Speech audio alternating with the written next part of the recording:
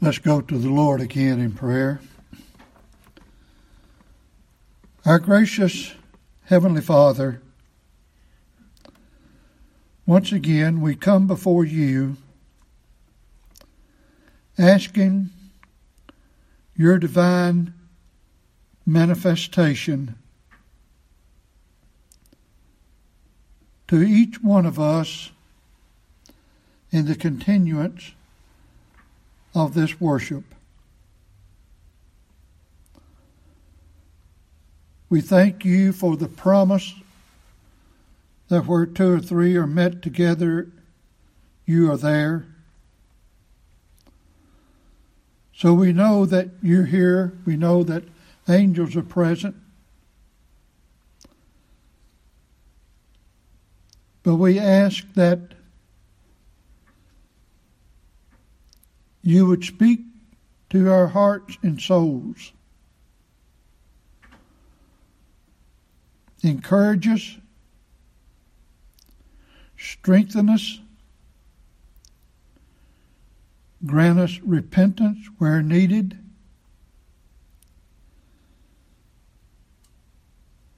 and help us to have the spirit of worship with a ready mind in a way that is pleasing to you. And if so, then it will be honoring unto you. Again, we would pray for faithful men who preach the word of the Lord. We would pray for the people whose property is in jeopardy with regard to the wildfires, for people whose lives are in turmoil because of sin or sickness or persecution.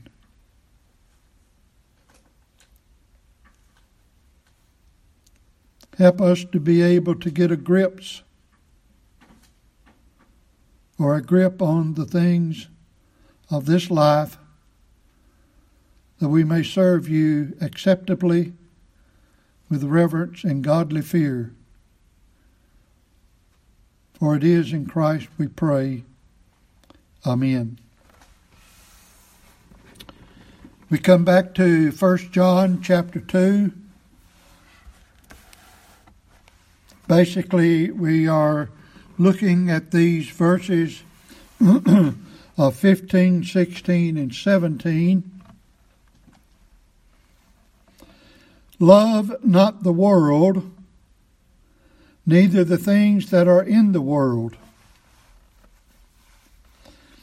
If any man love the world, the love of the Father is not in him. For all that is in the world, the lust of the flesh, the lust of the eyes, and the pride of life, is not of the Father, but is of the world. The world passeth away, and the lust thereof. But he that doeth the will of God abideth forever. Without question, these verses tell us that he who loves the world does not love God.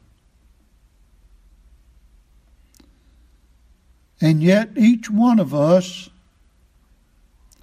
in our own particular way, have something or some things that are near and dear to us from just merely a worldly standpoint. And we have to try to weigh that out.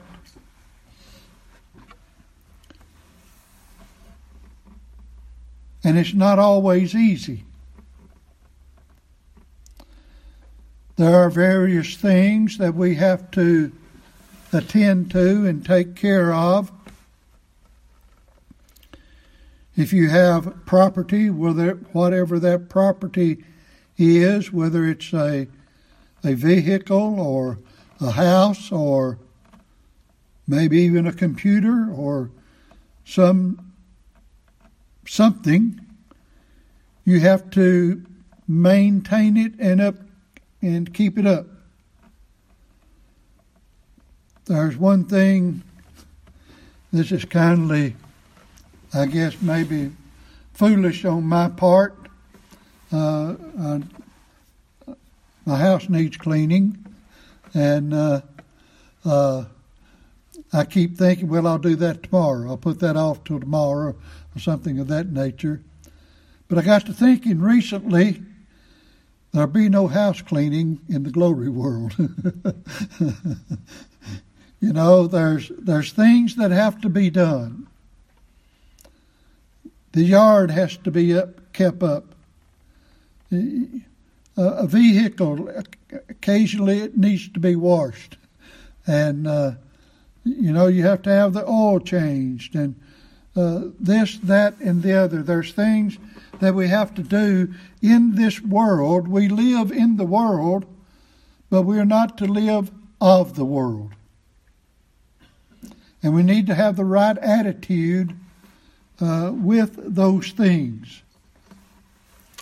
It's like I was, when the last haircut that I got after I had gotten home, I called my barber up. I knew that he would do that. He came to my house and cut my hair because I really wasn't driving at that much. Well, I think I may have been driving by then, but he has some kind of high steps that go into his shop.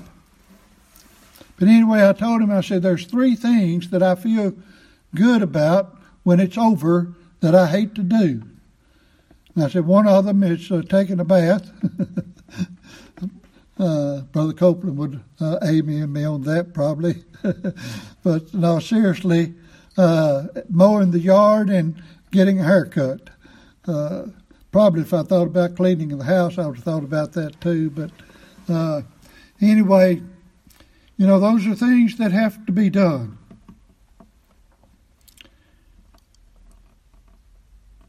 But when we come to the point and cross the line to where we begin to love the things of the world, we don't love God. Now, remember that love is more a verb in the New Testament than a noun. So it's not necessarily your feelings toward the world, though that may be included. But how do I know that I'm loving the world and not loving God? Is by the fact that if I am spending my time and energy trying to amass the things of the world in deference to the things of God, then I'm loving the world.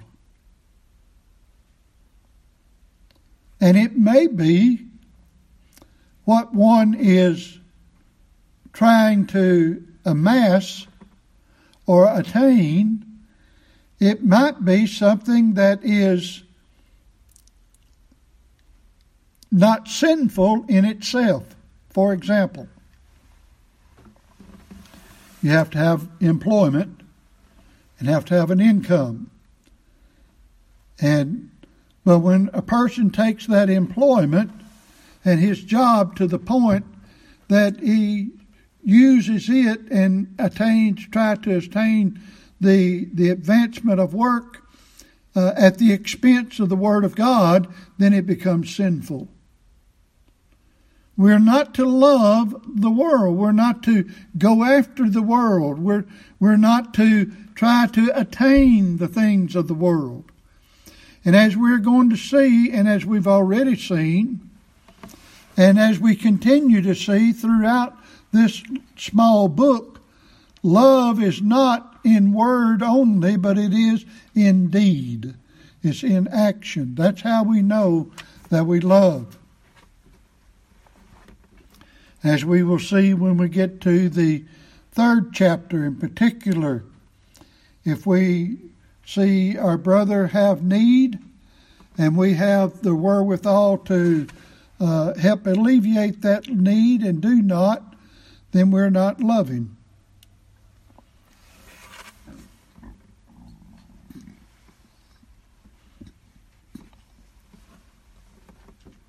And as our Lord regarded mammon, no man can have two masters. For either he will love the one or hate the other. You cannot serve God and mammon, and you cannot serve the world and serve God. You know the passage in Matthew 6. I'll turn there and read it. Matthew 6:24, though I've already pretty much quoted it. No man can serve two masters, for either he will hate the one and love the other, or else he will hold to the one and despise the other. You cannot serve God and mammon.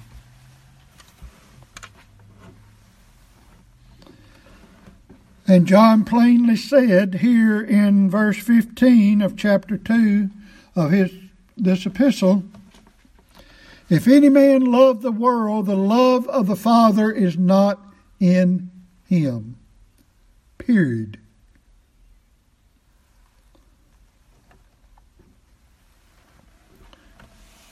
So we either serve God or the world. Or we could say it this way, we either serve God or the devil. There's no middle ground. In 1 Corinthians chapter 10,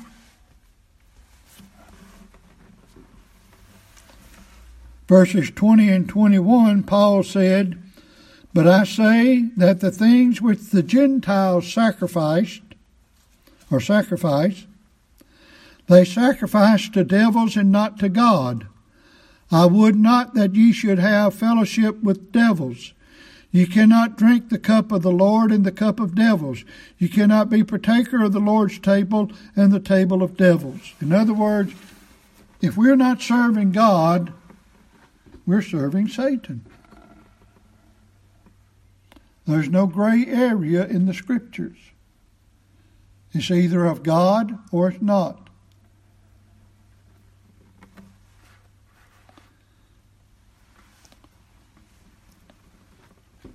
There's no neutral ground. Whatever we do or say, it is either to God or it's not. And if it's not done unto the Lord and for His honor and His glory, it is of the devil. Now some people will say, I try to object and say, well, no, it's not the devil. It's simply our flesh. And while it may be of the flesh that it is carried out, we must realize that the things that are done in the flesh and of the flesh is simply of the devil. Look at 2 Corinthians chapter 4.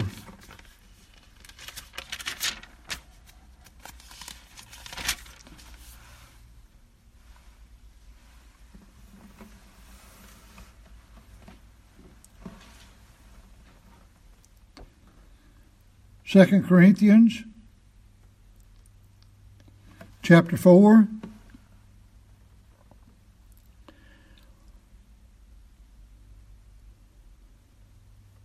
verse 3, but if our gospel be hid, it is hid to them that are lost. Now notice this. In whom the God of this world, that's the devil, hath blinded the minds of them that believe not,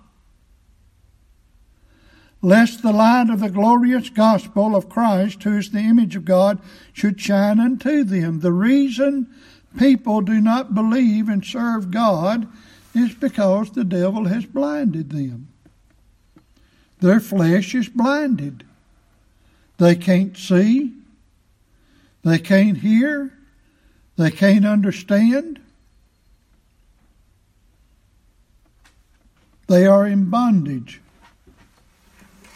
It's because that they are dead in trespasses and in sin. Turn back to the Gospel of John.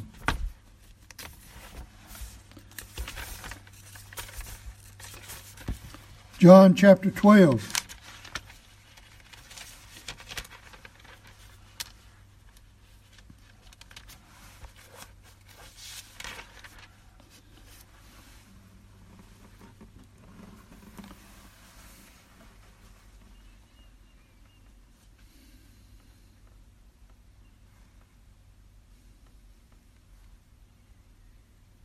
I got the wrong passage there. Let me try.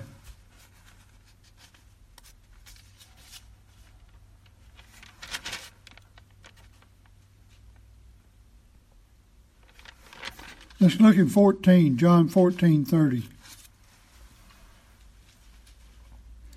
Hereafter I will not talk much with you, for the prince of this world cometh, and hath nothing in me. The prince of this world hath nothing in God, and yet he comes and he tries us, he tempts us, and it's of the devil, it's not of the Lord. And in John 16:11, he talks about how that the prince of this world has been judged.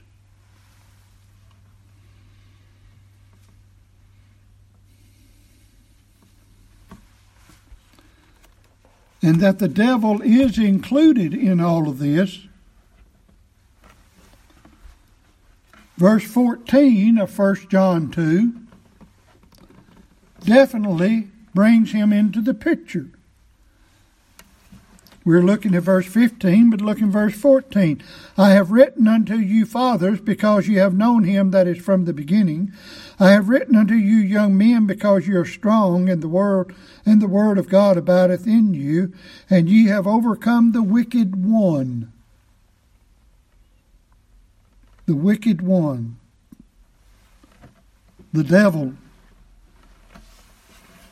And then in verse 18, little children, it is the last time, and ye have heard that Antichrist shall come. Even now are there many Antichrists, whereby we know that it is the last time. You know, some people make much to do about the Antichrist that is going to come, and I believe there will be a manifestation of the Antichrist in a way that we haven't seen before the Lord returns. But Antichrist is already here. Antichrist is already here. It was here in John's day. It's here today. The whole world and worldly system is Antichrist. It is contrary to the things of the Lord.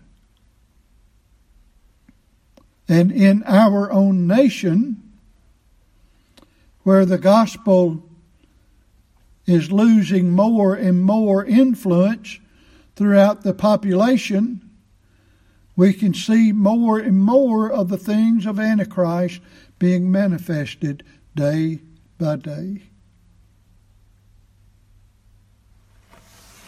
You see, we do not have a political problem. Oh, yes, politics has entered into it. We have a spiritual problem. We have a spiritual problem.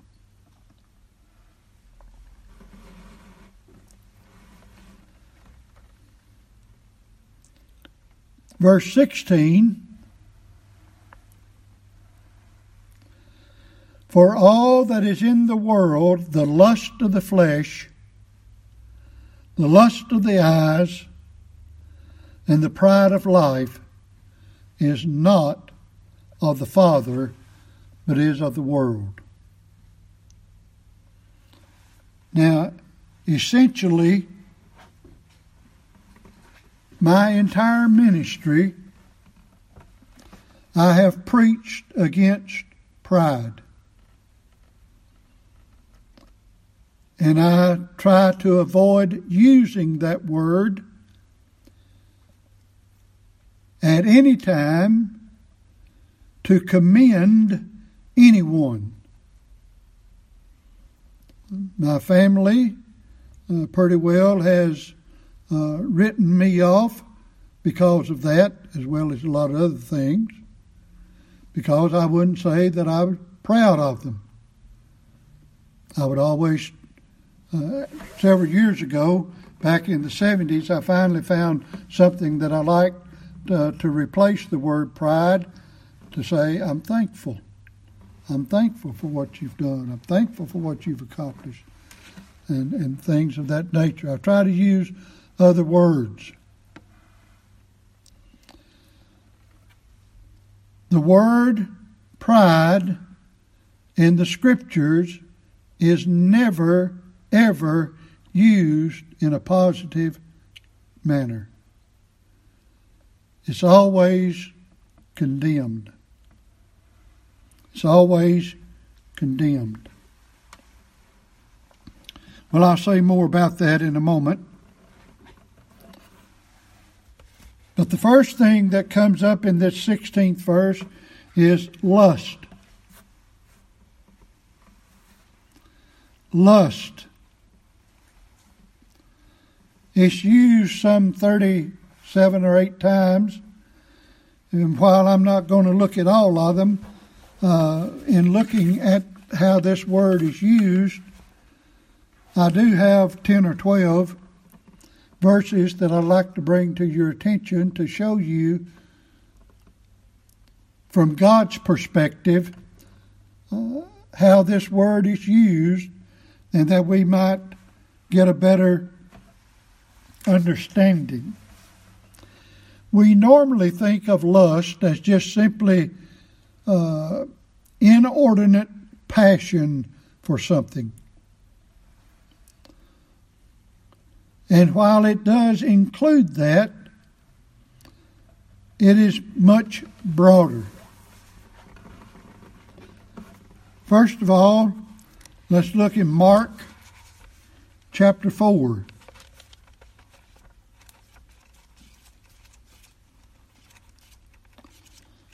I know most people say, well, we already know what lust is, and why go to all that trouble? Well, I learned a long time ago not to take too much for granted. I probably still do.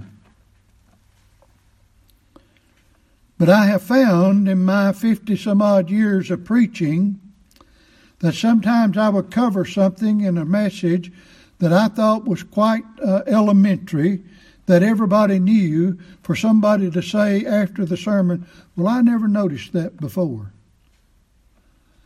So as a result of that, I probably now go overboard on the other extreme, but I'd rather do that than to omit something that may need to be emphasized. In Mark chapter 4,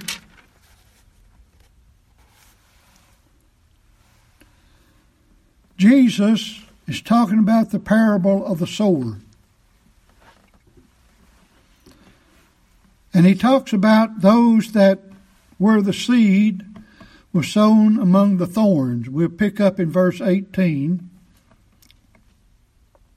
And these are they which are sown among the thorns, such as hear the word, and the cares of this world, and the deceitfulness of riches, and the lusts of other things entering in, choke the word, and it becometh unfruitful. We have seen in our day, even in this congregation, people that have come in, professed to be believers, said they were believers, but yet eventually the things of the world, the deceitfulness of riches, the lust of other things entered in and choked the word, and it became unfruitful, and they went out from us.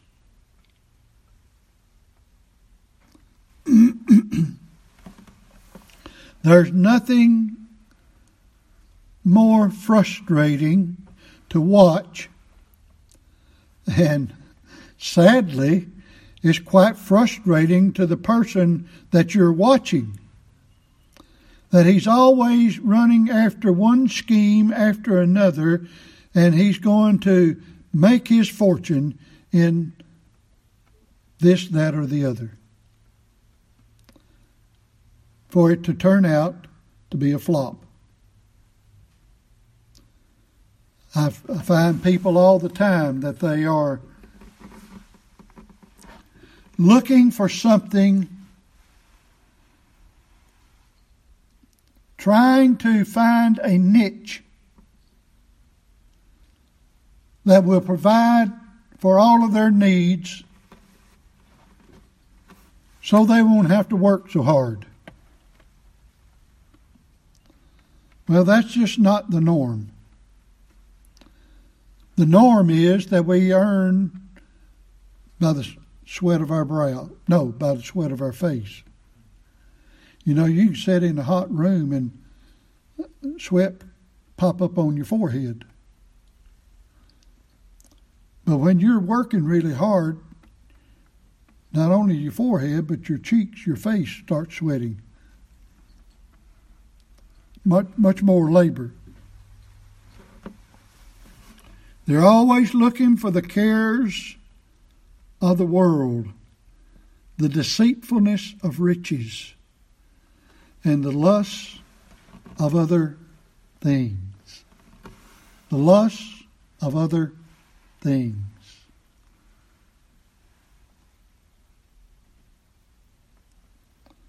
Trying to find something that will appeal to their own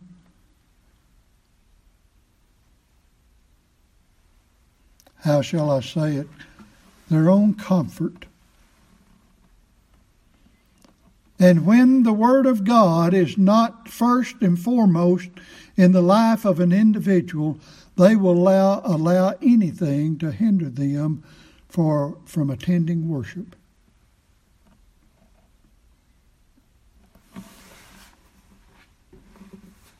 One thing comes to mind. There was an individual that I know of years ago that missed worship service, one of the worship service where he was a member, because the family cat was going to be buried that afternoon. Now, can you imagine such a thing? I was so dumbfounded when I found out about it, I didn't know what to say. I was almost afraid to say anything for fear that I'd get too sinful in saying what needed to be said.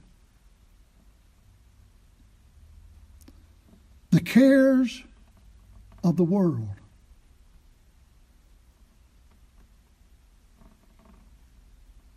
And it's no wonder that such individuals, though they may seem to be reading and studying and the Word of God and reading their devotions every day and things of that nature and attend worship on a regular basis, it's no wonder that they seemingly are never content.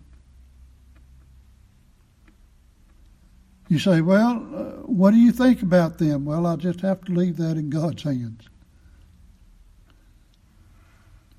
But it does show a lack for the Word of God. Romans chapter 1, talking about lust, the desires of the flesh.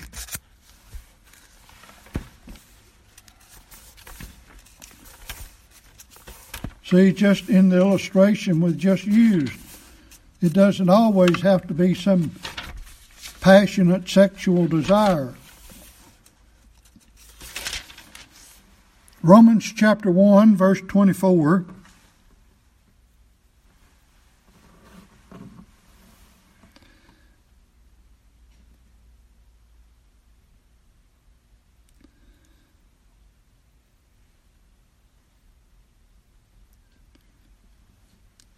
Well, I guess if I look at verse 24, I kept looking at verse 28. Verse 24, wherefore God also gave them up to uncleanness through the lusts of their own hearts, to dishonor their own bodies between themselves. Here are people that they were not born this way. They went after things that were contrary to the Scriptures, and God gave them over to themselves.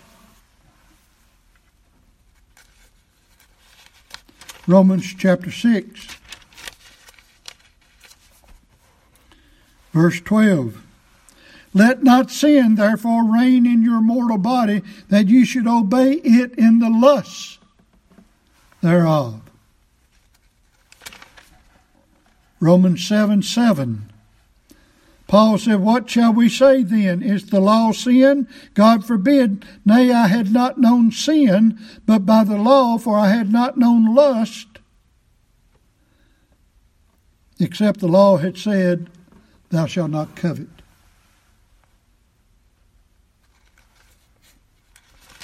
Romans 13,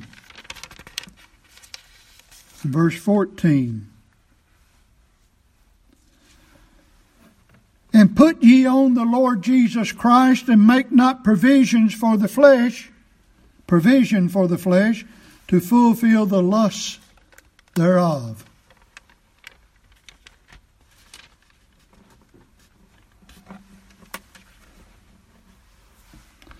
Galatians 5 and verse 16.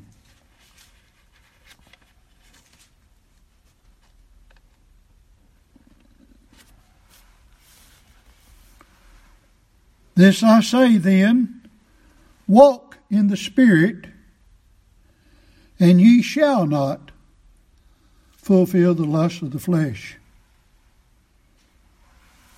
And when we preached through Galatians, we preached several sermons on what it is to walk in the Spirit. Ephesians 2:3. Among whom also we all had our conversation in time past in the lust of our flesh, fulfilling the desires of the flesh and of the mind, and were by nature the children of wrath, even as others. In other words, we did whatever we felt like doing. Whatever our flesh wanted, that was the ruling factor of our lives.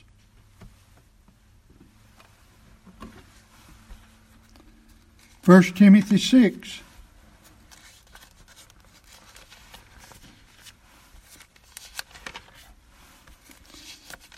Verse 9. But they that will be rich fall into temptation and a snare, and into many foolish and hurtful lusts, which drown men in destruction and perdition. People that want to be rich, people that desire to be rich, they read, they study, and I tell you what, beloved, it takes a lot of time to do that. Several years ago, I subscribed to some newsletters that gave you a list of what they call penny stocks that you could invest in. In other words, it was companies that were just starting up, and they would sell their shares, for pennies on the dollar. And many of them would later on grow and prosper and things of that nature. People say today they wish they had bought Apple stock when it first came out and things of that nature. Well, I started studying some of that. I never did have any money to invest. But I thought maybe if I could find some stock and figure it out, and when I'd start following a stock or something of that nature,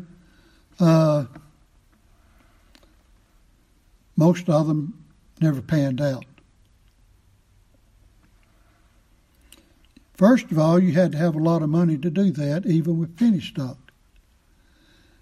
And secondly, it took a lot of time.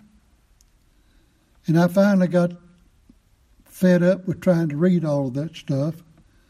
And so when the subscription ran out, I didn't get any more. Well, I did get junk mail for seemed like eternity, trying to get me to sign up again. And I got to thinking, well, if they can put out slick material and pages on top of pages on top of pages on top of pages of printed stuff, and they can mail that out, and they're still making money, there's something, something's not kosher in Denmark. And so, but my point is,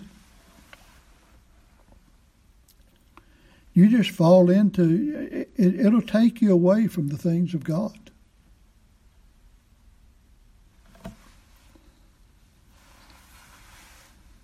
Evidently, the Lord didn't want me to be rich. And I couldn't handle it. I'd probably be full of pride or something. But they that will be rich fall into temptation and snare, and into many foolish and hurtful lusts, which drown men in destruction and perdition.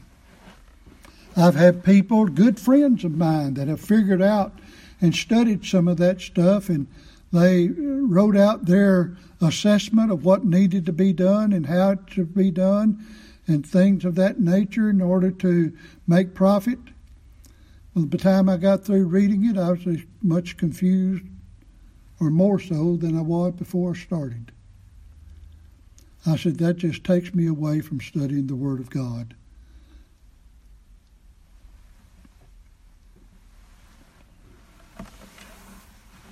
Second Timothy chapter 2, verse 22. Flee also youthful lusts, but follow righteousness, faith, charity, peace with them that call on the Lord out of a pure heart. Titus 2:12. Well, we need to read verse 11. For the grace of God that bringeth salvation hath appeared unto all men, teaching us that denying ungodliness and worldly lusts, we should live soberly, righteously, and godly in this present world. The grace of God teaches us to deny worldly lusts.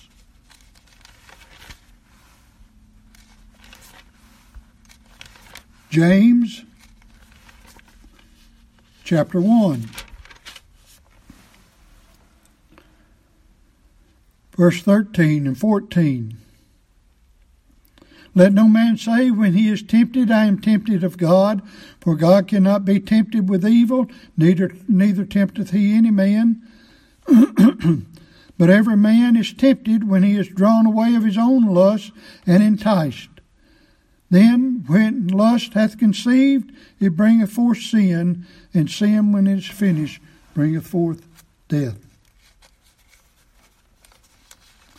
1 Peter 2, verse 11. Dearly beloved, I beseech you, as strangers and pilgrims, abstain from fleshly lusts, which war against the soul. 2 Peter 1:4. Whereby are given unto us exceeding great and precious promises, that by these ye might be partakers of the divine nature, having escaped the corruption that is in the world through lusts.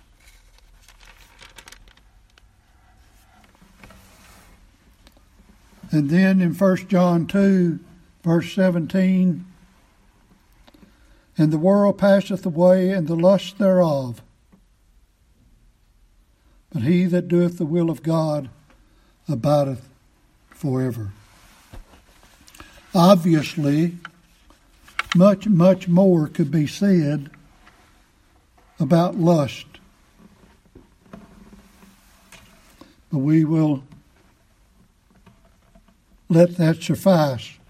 I thought just showing these few select passages throughout the New Testament should be enough to give us the idea of what our Lord would have us to know.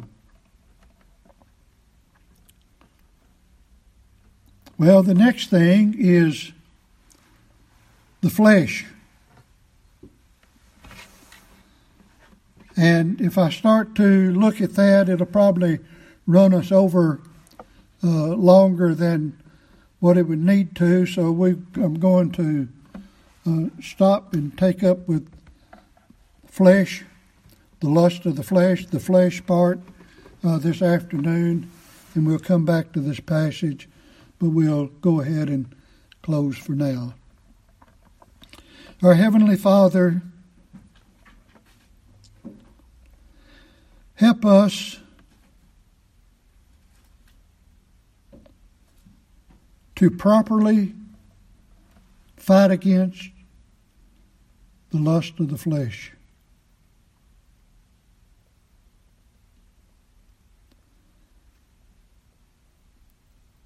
We recognize the sinfulness of our nature.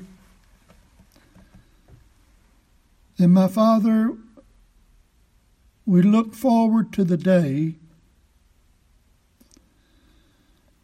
when living without sin, without lusts, with all purity of mind and heart, will be far more natural. It's the only word I know to come up with at this time, than it is to sin now. Seems like a dream. And yet we look forward to that day when we shall awake in thy likeness and shall be satisfied. Any desires that we have will be a godly affection for you and our Savior, Christ Jesus, in whom we pray. Amen.